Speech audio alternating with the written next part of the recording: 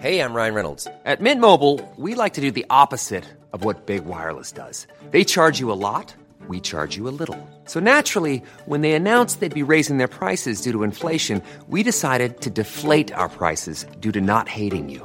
That's right. We're cutting the price of Mint Unlimited from $30 a month to just $15 a month. Give it a try at mintmobile.com/switch. $45 up front for 3 months plus taxes and fees. Promo rate for new customers for limited time. Unlimited more than 40 gigabytes per month. Slows full terms at mintmobile.com.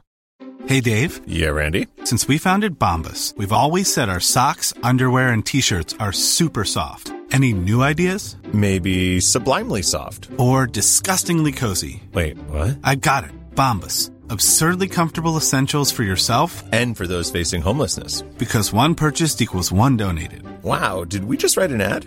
Yes. Bombas. Big comfort for everyone. Go to bombas.com/ACAST and use code ACAST for 20% off your first purchase.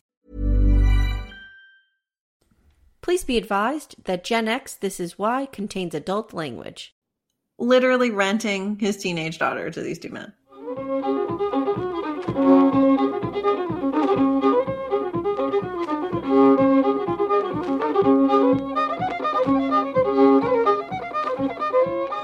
Hi, and welcome to Gen X This Is Why, the podcast where we re-examine the sometimes bizarre and often scarring media from our shared childhood. My name is Amy, and I'm a proud Gen Xer born in the wonderful, wonderful year of 1977. And I'm her sister Jenny, born in 1974. Terrible year. I don't know. I was an infant. Good morning, Jen. Good morning. Jenny just said to me on her camera, "Do I look dark?" And I was like, "Is your soul showing?" I can't get the balance of this webcam going because my background's so bright. Mm-hmm. I'm near a window. It's like a nightmare. Mm-hmm. We're obviously not in your teenage bedroom, or it would look like a cave. That would actually work really well for remote broadcasting. Yes, it would. All right, I actually Jen. have a really bad headache today. Oh, great.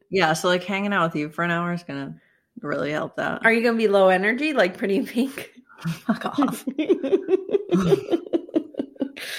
I want to welcome some of our new listeners. We've had a bunch jump on lately, partly due to my crossover that I did with Mary Payne Gilbert, who I love so much, my bunkie.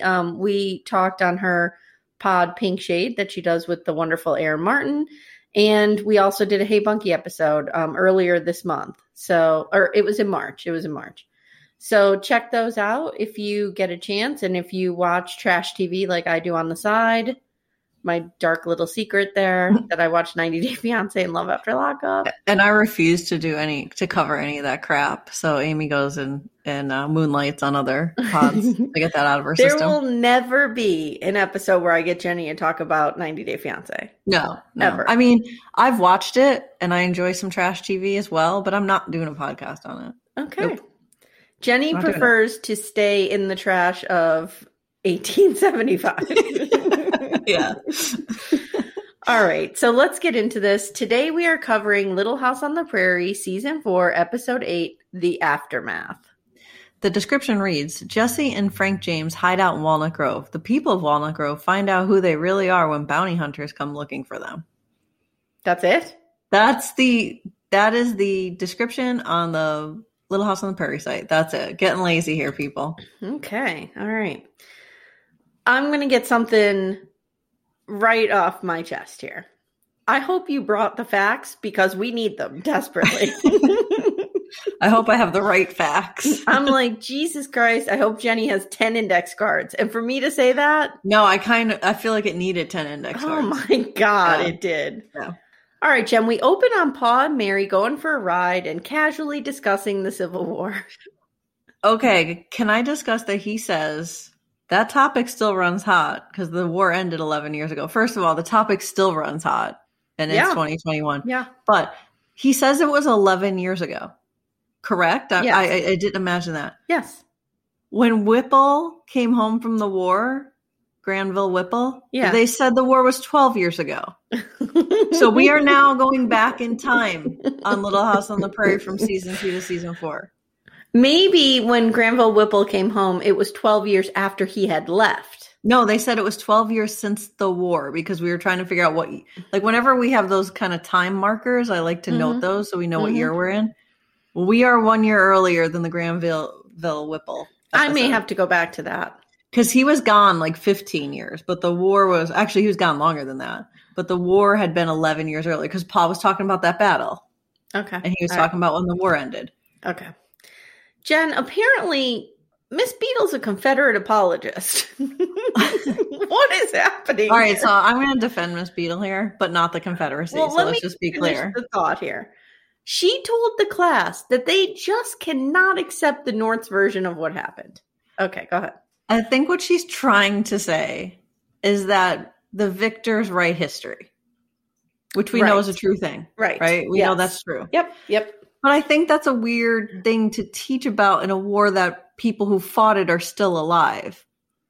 You know what I mean? Like, that's one thing to say, like, oh, you know, if we're talking about the War of 1812, actually, that was probably, there could have been people still alive from that then. If we're talking about the Revolutionary War, then, you know, you can't, the victors were American. So like maybe the British have a different point of view on it, right? Like everything we read about is from the American victor point of view. Sure. But to say that about a war that people who fought in it are still around is weird, I feel like. It was weird, and it was, I don't know. Just the guy outside's like, nope, like I was there. Right. And a lot comes to bear throughout the historical record. So the further you are away from something, the more you learn. And I feel like it's too raw. Yeah. Well, and you know, you can't compare like the trajectory of learning about history then to now, right? Because with the internet, everything has just changed completely. Yeah. Okay. So Paul says he thinks, Jen, that a balanced look at things is a good idea. I can't divorce that this is probably Michael Landon's theory here from the script. I just can't divorce those two things. Balanced, I guess not. Like, it reminds me of Fair Balanced. But objective is a good thing. Objective is a good thing. Yeah. Yes. Okay. Fair and balanced has been poisoned for us. So Paul says he thinks a balanced look at things is a good idea, but with it only being 11 years after the war, Jen, people are still pretty hot on the subject. And he hopes Beadle isn't stirring up a hornet's nest. She is. But you can't look at things and try to balance the sides and say there's good people on both sides, right? You can't say that. Like, that is not the right view. The right view is to look at it objectively. Right. Which maybe one side is completely at fault and the other's not, or whatever. Or, you know, like you can't try to balance it out. You have to look at it objectively. Yeah, it's weird. In town, the stagecoach is coming through, Jen. And the driver is really super excited with news that the James and is it Younger group? Yeah, James and Younger gang. Has been caught. Well, all of the boys except the James except Jesse James. They got away. Jesse James and Frank James got away. And in the process, Frank James got himself shot. The town is glad that this gang is going down, and some dude even calls them murdering, thieving scum. Mm-hmm. Charles asks Miss Foster to mail a letter to Denver for him. Who's Charles talking to in Denver? First of all, what is with the turnover at the post office? I know. Now Miss Foster works. Wait. No. Well, Whipple was there. Foster was there. Was filling in for Whipple. Yeah, the mess. They cannot keep people. Yep. But who is Charles communicating with in Denver? I don't know. There's no continuity, so we'll never find out. All right. When some dude who's clearly Frank James collapses on a bench next to him. Like, these guys came in on the stagecoach. So I just have to say these two, first of all, they talk about how the hotel is full. Did you hear this? Yeah, there's a hotel. There's a hotel and it's full. Like, who is visiting Walnut Grove? And then Hanson has an Airbnb running.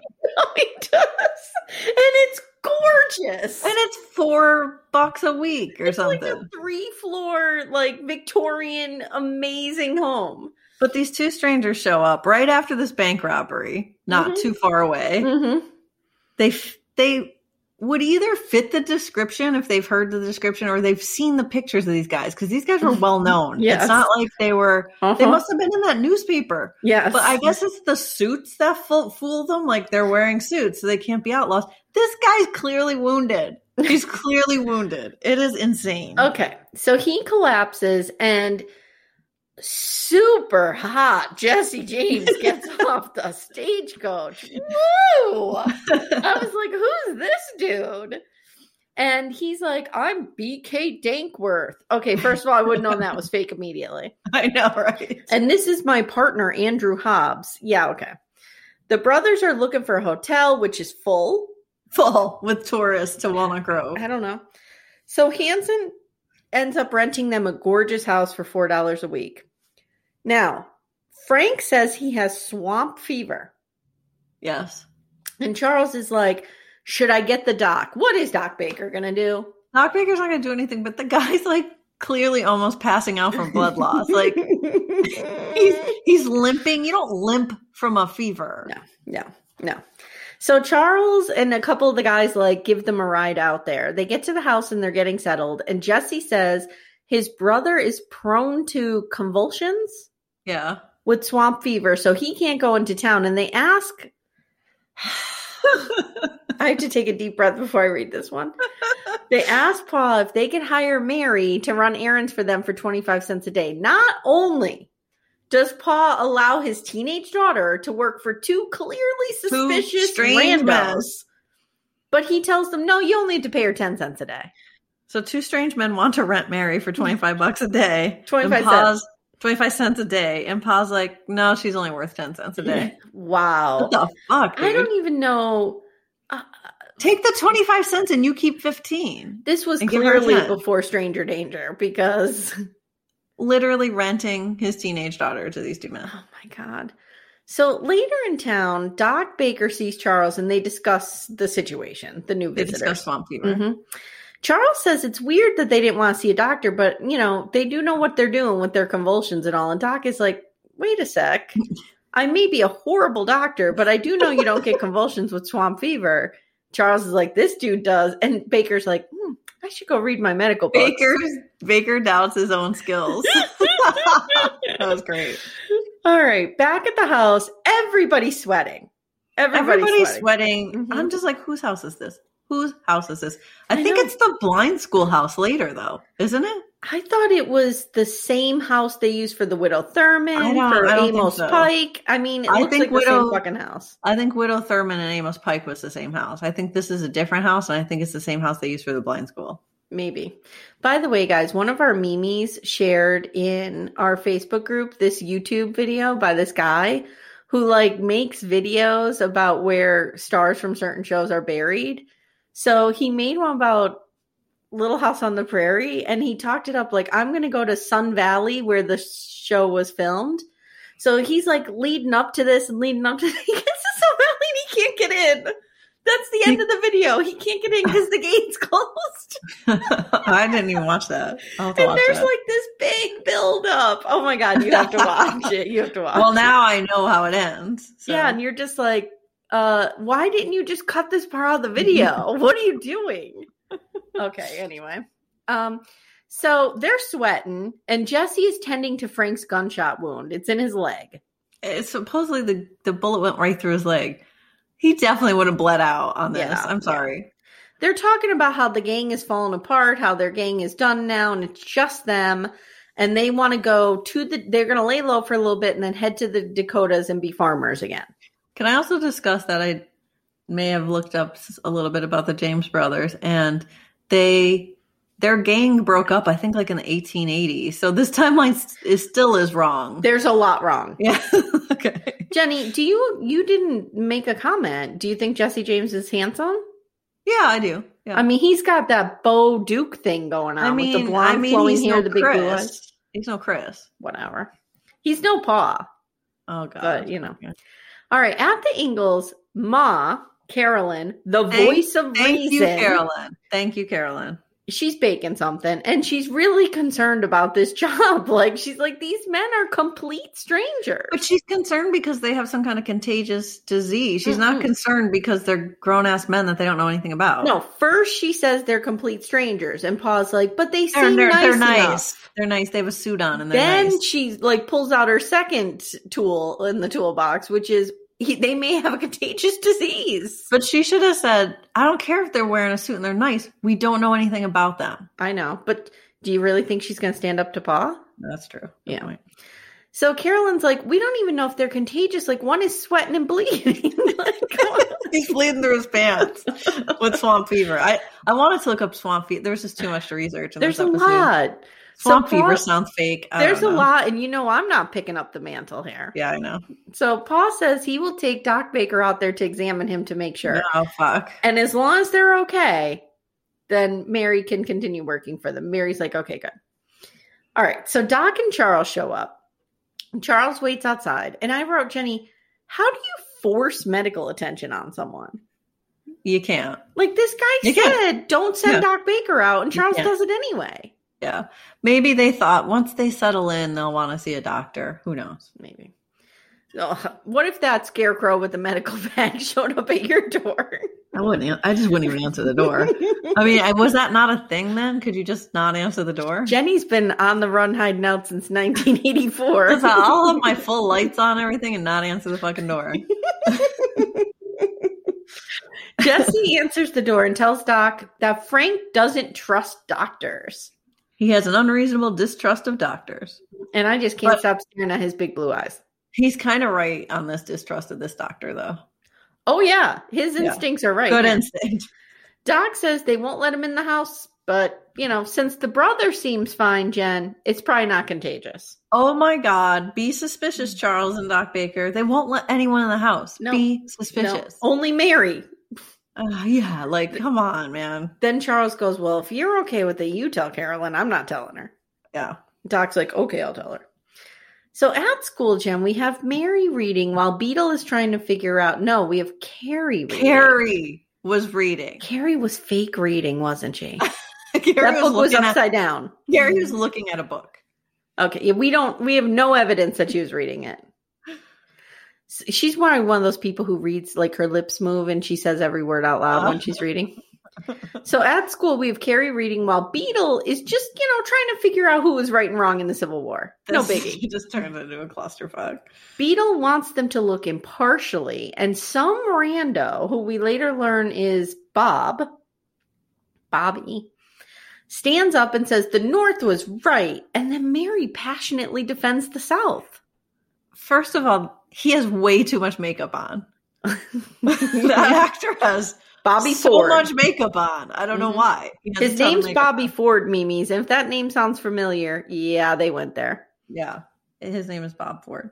Nice job, Miss Beetle. The war ended 11 years ago, and now they're going to fight the battle. This is the Battle of Walnut Grove. Yes, it is.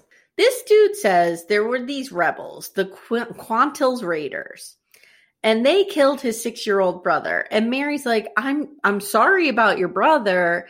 And then Miss Beetle says, that's it, I'm pulling the plug on the whole thing. But we should still vote on it tomorrow. Yeah, it's totally screwed. Yeah. So after school, Mary runs to the mill to see Pa, and he tells her she can go back to work for the murdering brothers. Now, I have a real beef here, Jen, and I've got to voice it at this point.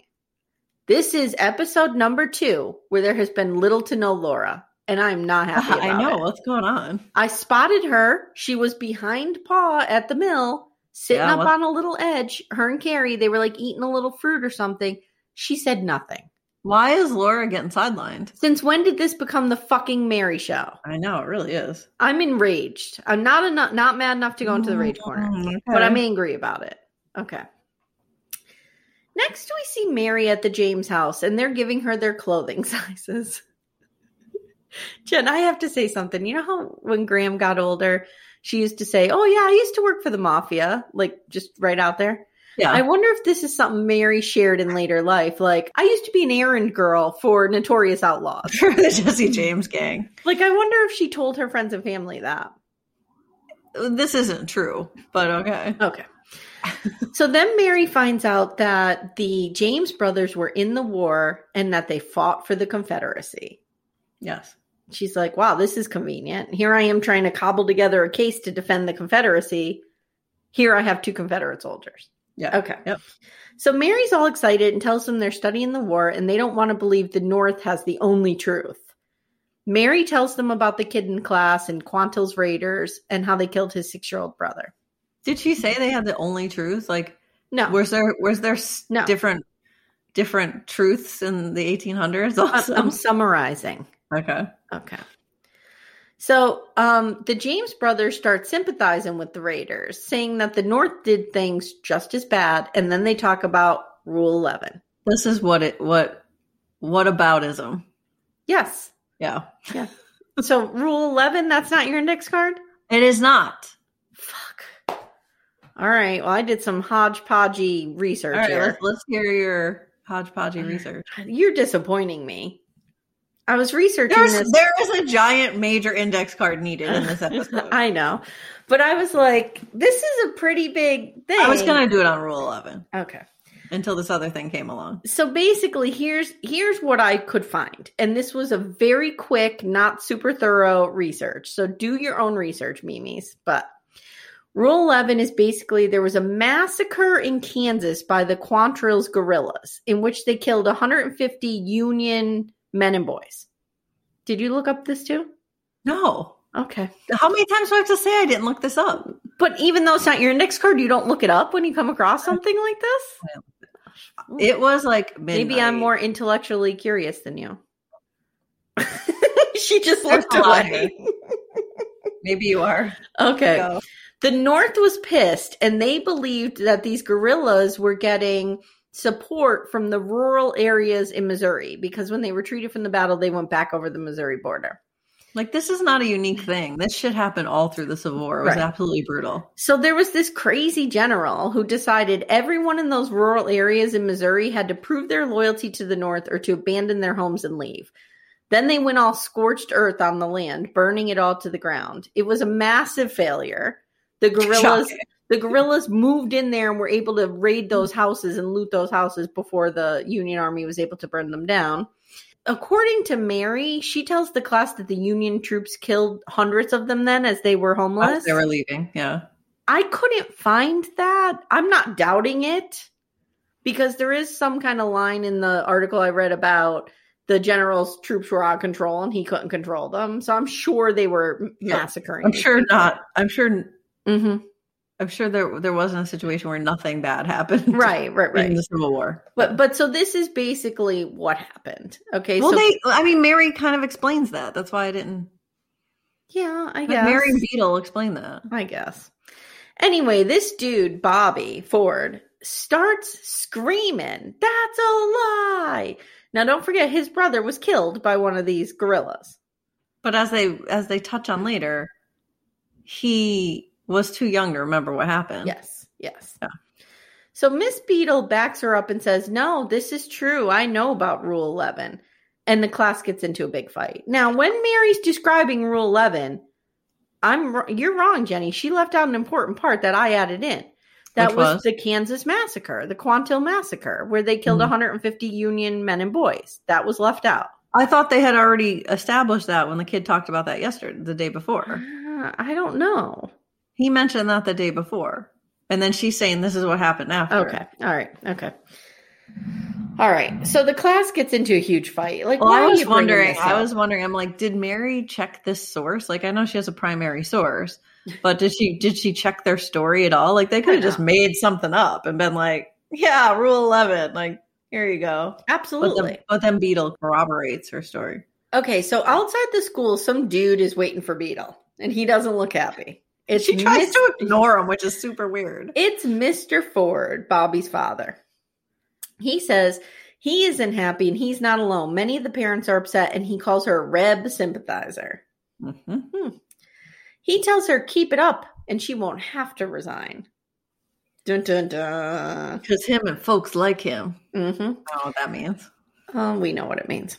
So Miss Beadle fires back that her father, Jem, was a decorated Union soldier who died as a prisoner in a southern prison 2 days before the war ended. She then tells him he is keeping the memory of his family's tragedy alive for his son, and he'll have to carry it. I thought it was a good speech. It was a good speech. It was a good comeback, but I don't know if you're going to reach a guy like that with that. No, I mean, no. Although I think the first part of that speech affected him. Mm-hmm. That, like, she's, union. Yeah. Okay. Yeah. So that Sunday, it should be noted too. I just want to say this for 1 minute. I am in a Northeast bubble. Like, I have never lived in a place where people still think the South won. You did. I did. Yep. Yeah. I did. To me, this is unheard of because I am in Northeast Pennsylvania my whole life. Yeah. I learned that the Civil War is sometimes referred to as the War of Northern Aggression. Yeah. That's what I learned living in Georgia. So, like, when I was thinking about where they are, right? Are they in Missouri or Kansas? They're in Kansas, right? Kansas. Wait, no. Where's Walnut Grove? Minnesota, right? Minnesota. They're in Minnesota. Yeah. But they come from Kansas. And yeah. I'm thinking, like, I guess it wasn't really that black and white out there. No pun intended. No, it wasn't. Okay.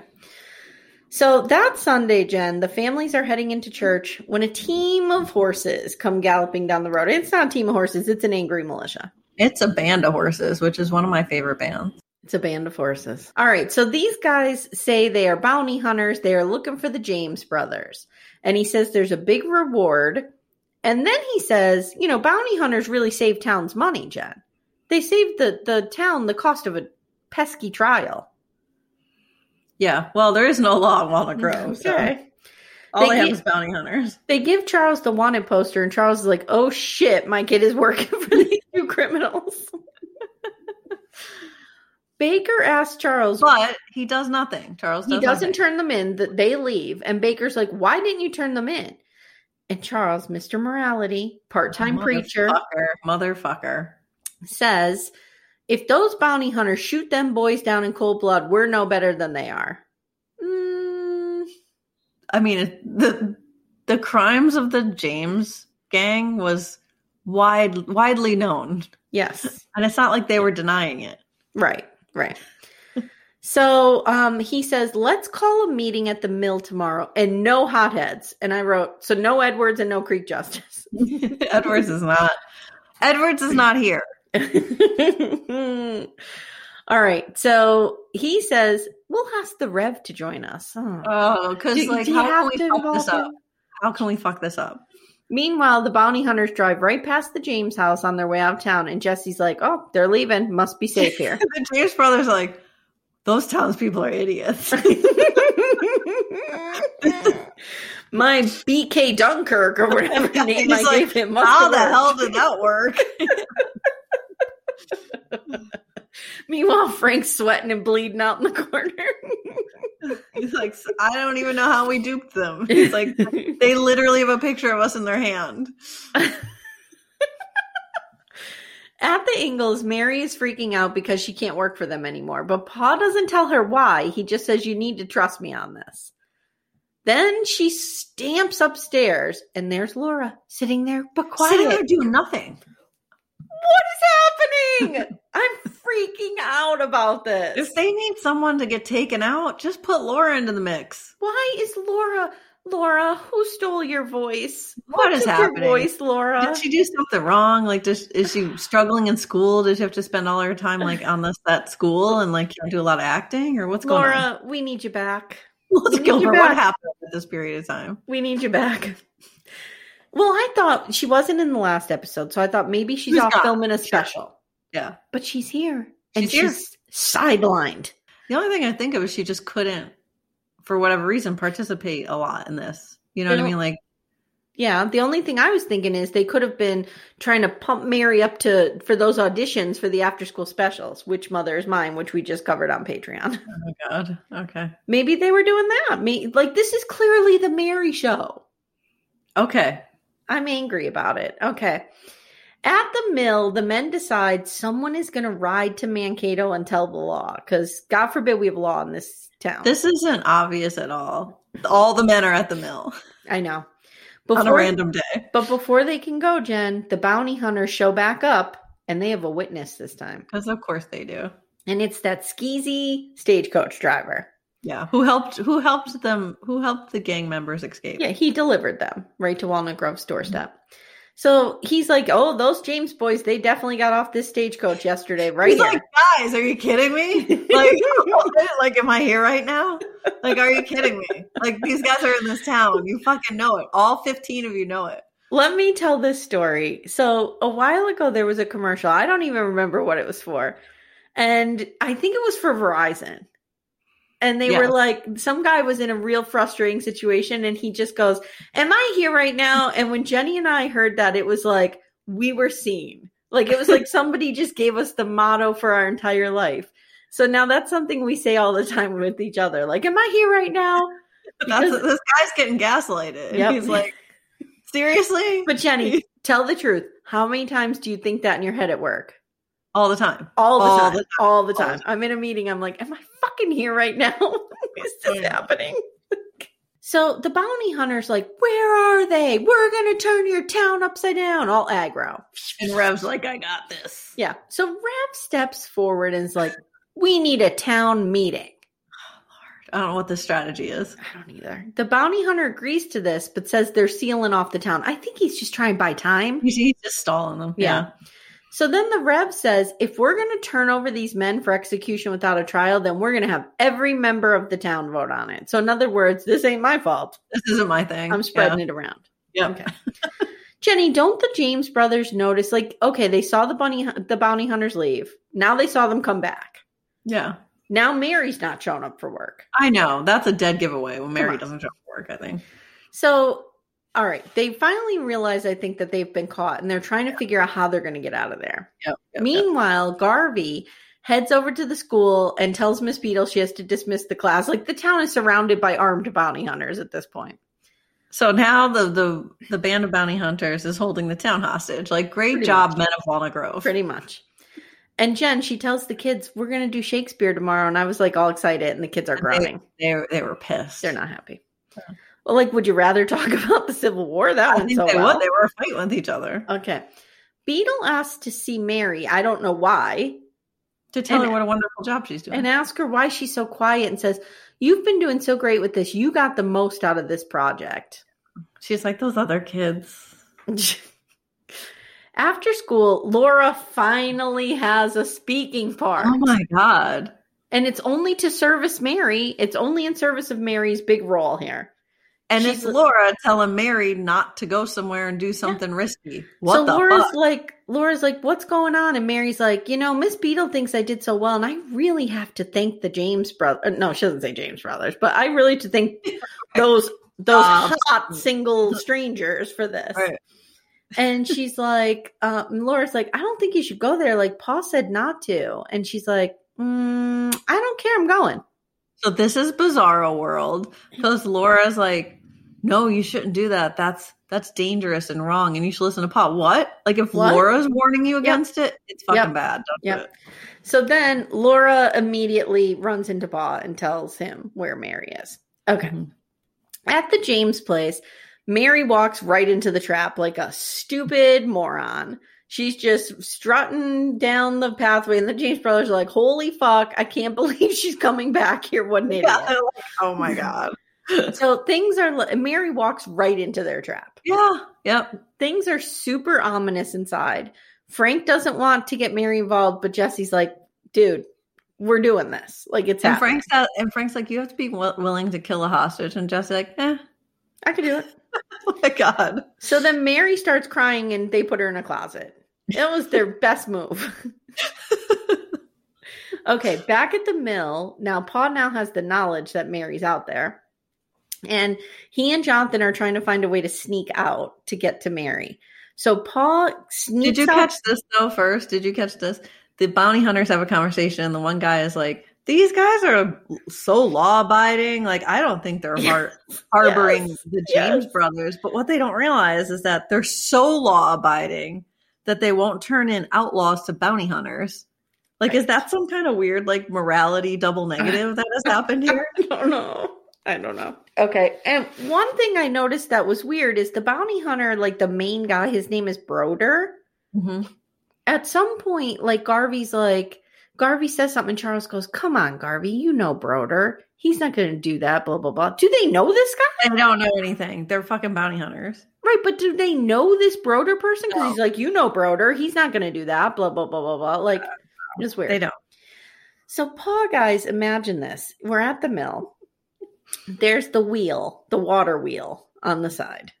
Does it have an actual name or is it just the water wheel? The wheel. Let's call it a wheel. Paul sneaks out the window, goes down below the wheel. Did you see Garvey was questioning him doing this? He's questioning Charles, like, well, you can't do this, and you can't do this. And that's when he says, like, well, Broder won't do that. Yeah. Who would not have been standing there asking all these questions? Who would have already been in that fucking creek? Edwards. Just saying. I will say this. Charles could have taken his shirt off to go swimming. Why did he have to get in the creek with the shirt on? Disappointment. So anyway, Charles is like in the reeds and he's like trying to get under the bridge and it's not working. So Garvey goes out and he distracts the dude. He creates a diversion on the bridge and Charles is able to very obviously swim right past them. With the bright white shirt on. Like, dude, go deeper under the water. He's like on the surface of the water swimming. Was so bad. It's weird. It was so obvious. And Garvey goes and he distracts him, but he should have like started running or something. Maybe the guy would have chased him. Get him away from that spot. Like Garvey is not a good he's a second rate ride or die. Like, we'll talk about that later. Yeah. All right. So then we see that the meeting is happening at the church and I'm like, what the fuck? There's a meeting without Charles? How does that happen? Who let that happen? They should have been sitting there like, you know how you're sitting on Zoom waiting for that person? That's Charles. You're waiting. You're like, we can't start this meeting. No. There's 65 people on this meeting. We can't start it without Charles. Right. So Mr. Ford wants to turn the outlaws in no matter what. He's like, we're doing this. We're turning them in. Yeah. Don't forget, according to him, they killed his 6-year-old son. Right, because they're Confederate soldiers and also bank robbers. Right, and Frank James was part of the Quantill Raiders. Oh, right. So, yeah. Does he know all that? Does Mr. Ford know that? I don't know. He might, because his Confederate career was pretty well known, so he might know that. I have no idea. So Garvey comes in, and he's like, we can't do anything because they have Mary Ingalls hostage. I have a question. How did he know that? Well, he doesn't know that, but that's what they suspect. But how he says Mary is a hostage and they will kill her if anyone tries to do anything. How does he know that? He doesn't know that. He had said to Charles, maybe she's on her way home. Like he has no idea. How could he have got that information? I think what he should have said, Amy's rewrite corner. Oh no. Is, hey guys, Mary's missing and we're worried she's at the James place. So we can't do anything. Maybe he was just building that up. Maybe he was just putting that in there. Mm-hmm, yeah. Mm-hmm. He's right, but he doesn't know he's right. Right. Yep. Okay. So Rev is like, okay, so we're all on the same page here. We're not doing this. And just as he says that, Broder, the bounty hunter, walks in, smoking. Can I just say, this guy must smoke a lot. He has like gray skin. Yeah, he looks 117. Yeah. I'm not even looking it up. No, I'm not. Because he's probably 38. Yeah. All right. So he presses them all for the truth and he says there's a $5,000 reward. So that is roughly $62,000 today. Mm. That would be a lot of money. Passes the picture around and no one says anything. Meanwhile, cut to Pa makes it to the James house. And Jesse, and instead of sneaking in, he walks her up to the front door. Yeah, that was smart. Jesse James comes out and holds him at gunpoint. And Charles is like, I will trade you for Mary. And he's like, well, duh, we're going to take you both now. Both, you dumbass. Get in here. But at least Pa's with Mary now. Yes. So back at the church, Broder is calling the men liars. He's like, you're lying in a house of God. This is a house of liars. And Mr. Ford cracks. And he stands up to tell him. And Garvey punches him in the face. That was good. Knocks him out. Knocks him out cold. And Garvey says, if anyone is going to claim that reward, it's me. And everyone's looking at him like, dude, what the fuck are you doing? Does he have a plan here, I hope? He says he'll take them to the place, but there's a girl inside, so they need to be safe. And Garvey leads them, Jen. Is it Edward's old bachelor pad? It might be. So now that's damaged. That's all shot up now. Mm-hmm. Yeah, that's exactly what it was. So now Edwards can't come back. Although it's weird. I didn't know that was a 5-minute walk from the church. But anyway. It's a 2-minute walk from the church. So Garvey first tells them they don't need horses because he wants the horses at the church. But they're like, no, we're going to take the horses. So they take the horses literally 2 seconds over a hill. And he said to them, there's a young girl being held in the house. So, like, make sure she's not harmed. Like, yeah, okay. And, like, he wants to see what they're going to do. Then they just fucking open fire. Of course they do. Okay. So they open fire and... as they do, Garvey steals a horse and takes off. And then I wrote, oh, wait, he steals all of their horses. He sets all their horses free. Loose. He sets them loose. Horse. There's loose horses in this episode. Yes, there is. And he has the other men get rid of the wagons. Yep. Okay. So then the men realize they've been tricked. At the James residence, now we see Garvey trading Charles and Mary for 2 horses. Yep. So he's aiding and abetting these criminals. Yeah. Yep. Yes. So they ride away. Charles, Mary, and Garvey return back to town. With one horse. And they run into Broder. And Garvey has a real knack of playing dumb. Oh my God. like being real smart. Broder doesn't know if this guy's a complete idiot or a genius. Like, he doesn't know. Garvey's like, all the shooting spooked your horses. We managed to catch one, but me and my buddy here, like, we had to run all the way to his house to get it. And then he goes, the rest are probably just grazing the hills somewhere. And then he goes, hey, Broder, you got those outlaws, didn't you? Oh my God. Wow. It was brilliant. It was fucking brilliant. Mm-hmm. The episode ends, Jen, with the townspeople gathered in church. Rev is giving a speech about whether or not they did the right thing about letting the James brothers go. They haven't had this drama since the Gallanders. Like, now they're all like gathered in the church. Like, okay, we had this big fucking drama again. He says they all have to make peace with their conscience and with God.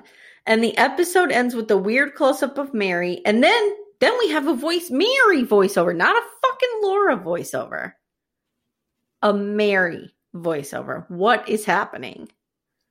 She says they never saw the James brothers again, except for Bobby Ford, who saw them on their last day, 6 years later. Jen. When he shot Jesse James. Yes. I have an index card. Thank you. By the way, can I say something? There's a really good movie called The Assassination of Jesse James by the coward Robert Ford with Casey Affleck. It's very good. I haven't seen that. I want to see that. Okay, and I need to know one thing when you're going into your index card. I want a tally of how many fucking people were murdered and killed by the James brothers. Since they let them free. I don't think any of this ever happened, though. I don't either, but go on. Okay, so what the hell is this? Is this true? Did the dude who killed Jesse James go to school with Mary and Laura? No. Is that your index card? No. Not true. It's not true. At the very least, you can't find anywhere where it says that's true. There's a bunch of people on the internet saying that's not true. If you look at the timelines and where they all lived, I don't think Robert Ford and Mary and Laura would have ever crossed paths. No. He was mostly in Ray County, Missouri, and Laura and Mary were in Kansas, Iowa, Minnesota, and Wisconsin, because we know they weren't in Walnut Grove this whole time. They moved around a lot. So I don't think they ever crossed paths. But what is true is Robert Ford shot Jesse James on April 3rd. Not a guy that went to school in Miss Beadle's class, but the real Robert Ford shot Jesse James on April 3rd, 1882. So after the complete annihilation of his gang by 1881, which would have been in the future from this time, which is why that timeline's all screwed up, because they're talking about how their gang is all done and over with, right? Mm-hmm. Not the right timeline. Jesse trusted only the Ford brothers. Charlie had been in raids for years, but Bob was fairly new. The Fords moved in with James for protection because there was just so many bounty hunters out. I mean, this was true. Yeah. They were all over the place to get them. By that time, Bob Ford had conducted secret negotiations with the Missouri governor, planning to bring in James. He was offered, they were offering a $5,000 reward to bring him in. After eating breakfast on April 3rd, they were all at the house that they lived in. Jesse removed his gun belt, which he almost never did because it was like super hot. And he threw it on the couch and he walked across the living room to fix up a crooked picture on the wall. And Bob Ford shot him in the back of the head. Mm-hmm. Ford wired the governor for his reward. The Ford surrendered to authorities and were dismayed when they were charged with first-degree murder. I love when outlaws are dismayed when the rules suddenly apply to them. In the course of a single day, the Ford brothers were indicted, pled guilty, were sentenced to death by hanging, and granted a full pardon by the governor. The Fords only received a small portion of the bounty. I guess a bunch of policemen and detectives that were involved in the whole plot received a lot of it. Bob was later shot by Edward O'Kelly while tending bar at a saloon he owned in Colorado on June 8th, 1892. Mm-hmm. Some people say Ford killed someone other than James and that the real Jesse James died in 1951 at 101 years old in Texas. But in 1995, they tested the body buried in Missouri. That was the person shot by Bob Ford, and the DNA matched Jesse's line. Now, the other part, did Laura Ingalls Wilder ever cross paths with Jesse James? I'm not sure, but probably not to this extent. They probably heard of them. Or some people say, and I think the movie intimates that Jesse James knew they were turning him in, and that's why he took his guns off. He knew the jig was up. There was something that happened that he was not sure why they didn't mention it to him, and that he was suspicious of them. Mm-hmm. Yeah. But the whole gang, half of them were dead, half of them were just fled and left and quit. It was the end. But I think he thought, they were going to turn him in and not shoot him. Mm-hmm. Yeah. So this wasn't true. Laura Mary did not go to school with this dude. And it said that Bob Ford was his brother murdered? Bob Ford's brother? Yeah. That's what he says. Know. We don't know. I don't know, but I don't think that's true because they said that Bob Ford really admired the career of Jesse, the military career of Jesse James, and he was a Confederate soldier. So, Michael Landon is just carte blanche, painting the brush of history, doesn't care about accuracy. My why is something else, but I just want to say this is why history should be taught by the people who are charged with that. Well, and historians, teachers, Michael Landon shouldn't be teaching people history. Well, I love you, Michael Landon. I was always a fan of how they say based on a true story? Yeah. At the beginning of a thing. It should be the other way around. They should say, there's nothing factual in this, or this is a work of fiction. Yeah. You know what I mean? Because I think a lot of people just see things, and especially if they're in relation to historical figures, just think it's true. Well, they've changed that a little bit now. The ones I see mostly say, in front of the Crown, they do this. Based on true story, but a lot of the facts are, the people can be real, but the events are factual or fictional. Right. I think we need to be clear about that because people don't assume what they're watching is fiction. They assume, especially if it's about historical figures, they assume it's accurate. Jenny, can you guess what this kind of brought up in me a little bit? Young Guns 2 stuff? Yes. Oh God, I love Young Guns 2 so much. Can we finish this out? I just love Young Guns 2. I used to be able to quote it. How lame was I? It's not a great movie. It's not a great movie. Okay. All right. So, Jenny, whose fault is this? This is Charles's fault. There's two people who are to blame here. But the other one wouldn't have been to blame if the first one hadn't fucked up first. Okay. So it's Charles's fault for not being yes, they're at that house outside of town. Right. When he got that flyer. Okay. Mm-hmm. That's what he... these guys killed tons of people. Yeah. In cold blood. I'm with you. I agree with that. I was going to try to blame Rev Alden for no reason, but... Later it's Rev Alden's fault, but it's only because they're in this situation because of Charles. Yes. Rev Alden has no plan. He's trying to buy time. He ends up getting the town taken hostage, basically. And then Garvey has to clean up both of their messes. Do you think Miss Beadle bears any of this? I mean, the whole storyline of them fighting about the Civil War was just entertainment. I don't feel like that added to any of this. Yeah, it didn't add to the... Unless it drove that kid to shoot Jesse James.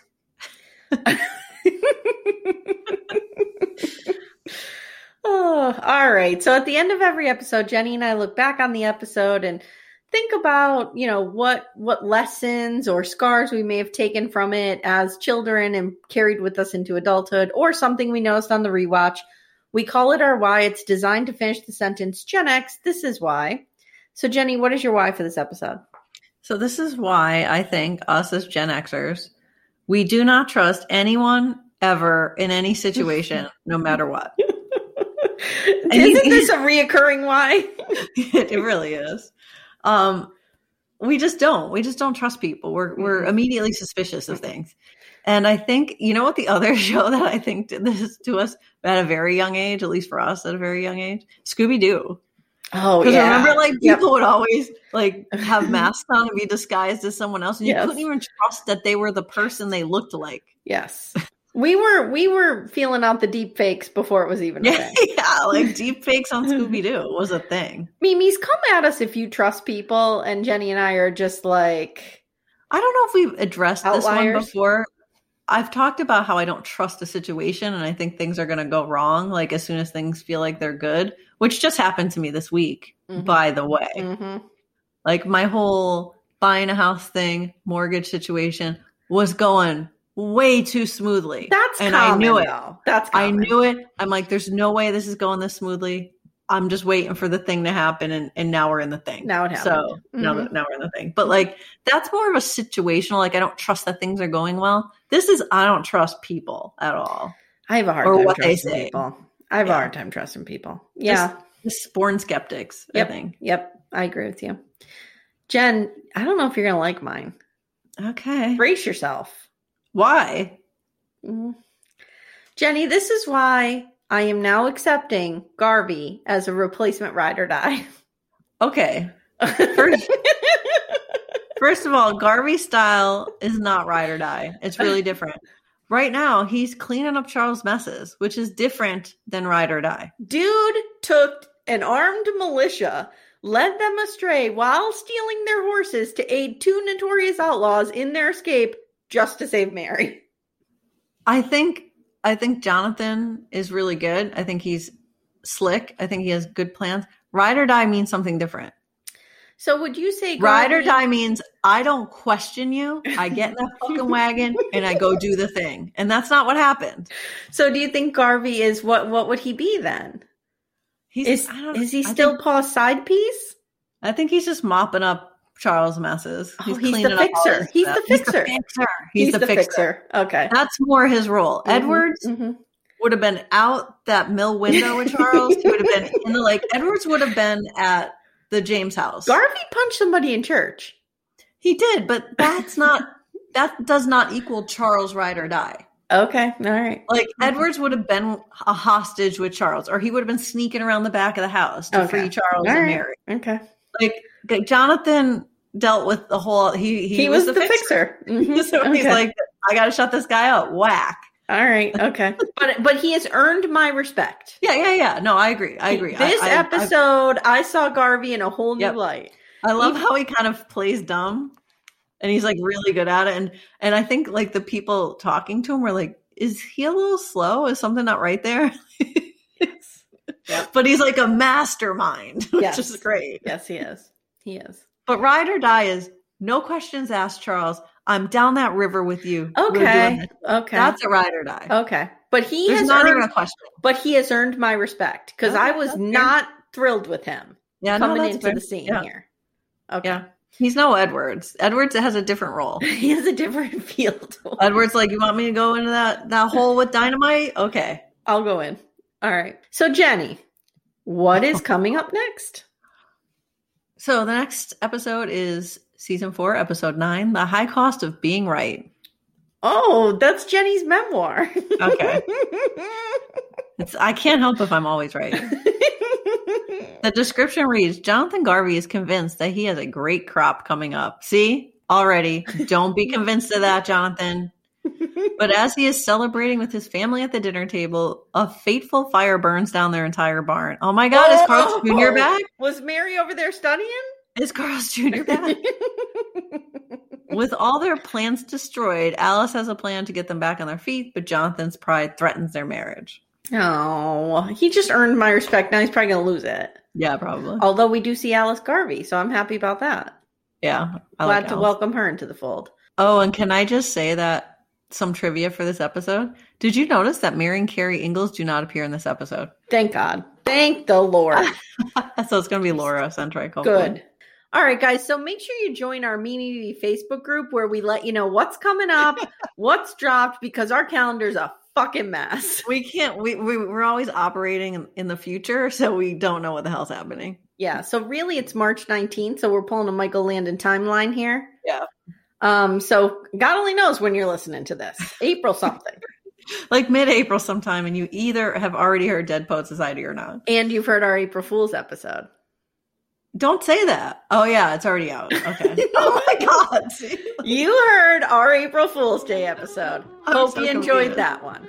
All right. Thanks for listening, and we'll see you next time. Hi, everyone. Amy here. If you'd like to support our podcast, please consider leaving us a review wherever you listen. To send us an email or connect with us on social, please visit us at genxthisiswhy.com. Thanks a lot for listening. We'll see you soon.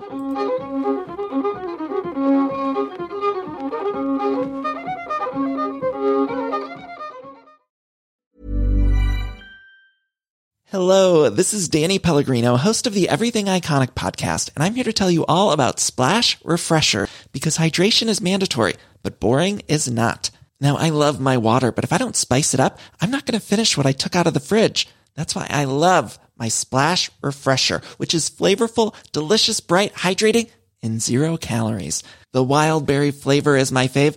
No, wait. Is the pineapple mango flavor my fave? You know what? All 5 craveable Splash Refresher flavors are my fave because they're so delicious. So get hydrated and enjoy it with Splash Refresher. Acast powers the world's best podcasts. Here's a show that we recommend. The Real Housewives is a guilty pleasure for most, but if you're looking to not feel guilty about that pleasure, tune in to Everything Iconic with me, Danny Pellegrino, where I break down all the messy moments and behind-the-scenes antics of Bravo's popular franchise. And on Everything Iconic, I also interview celebrity guests like Kelly Ripa, Keke Palmer, Drew Barrymore, Cameron Diaz, and more about their guilty pleasures, their past work, and so much more. So if you're pop culture obsessed and find yourself watching way too much reality TV like me, tune in to Everything Iconic with Danny Pellegrino, wherever you listen to podcasts. Acast helps creators launch, grow, and monetize their podcasts everywhere. Acast.com.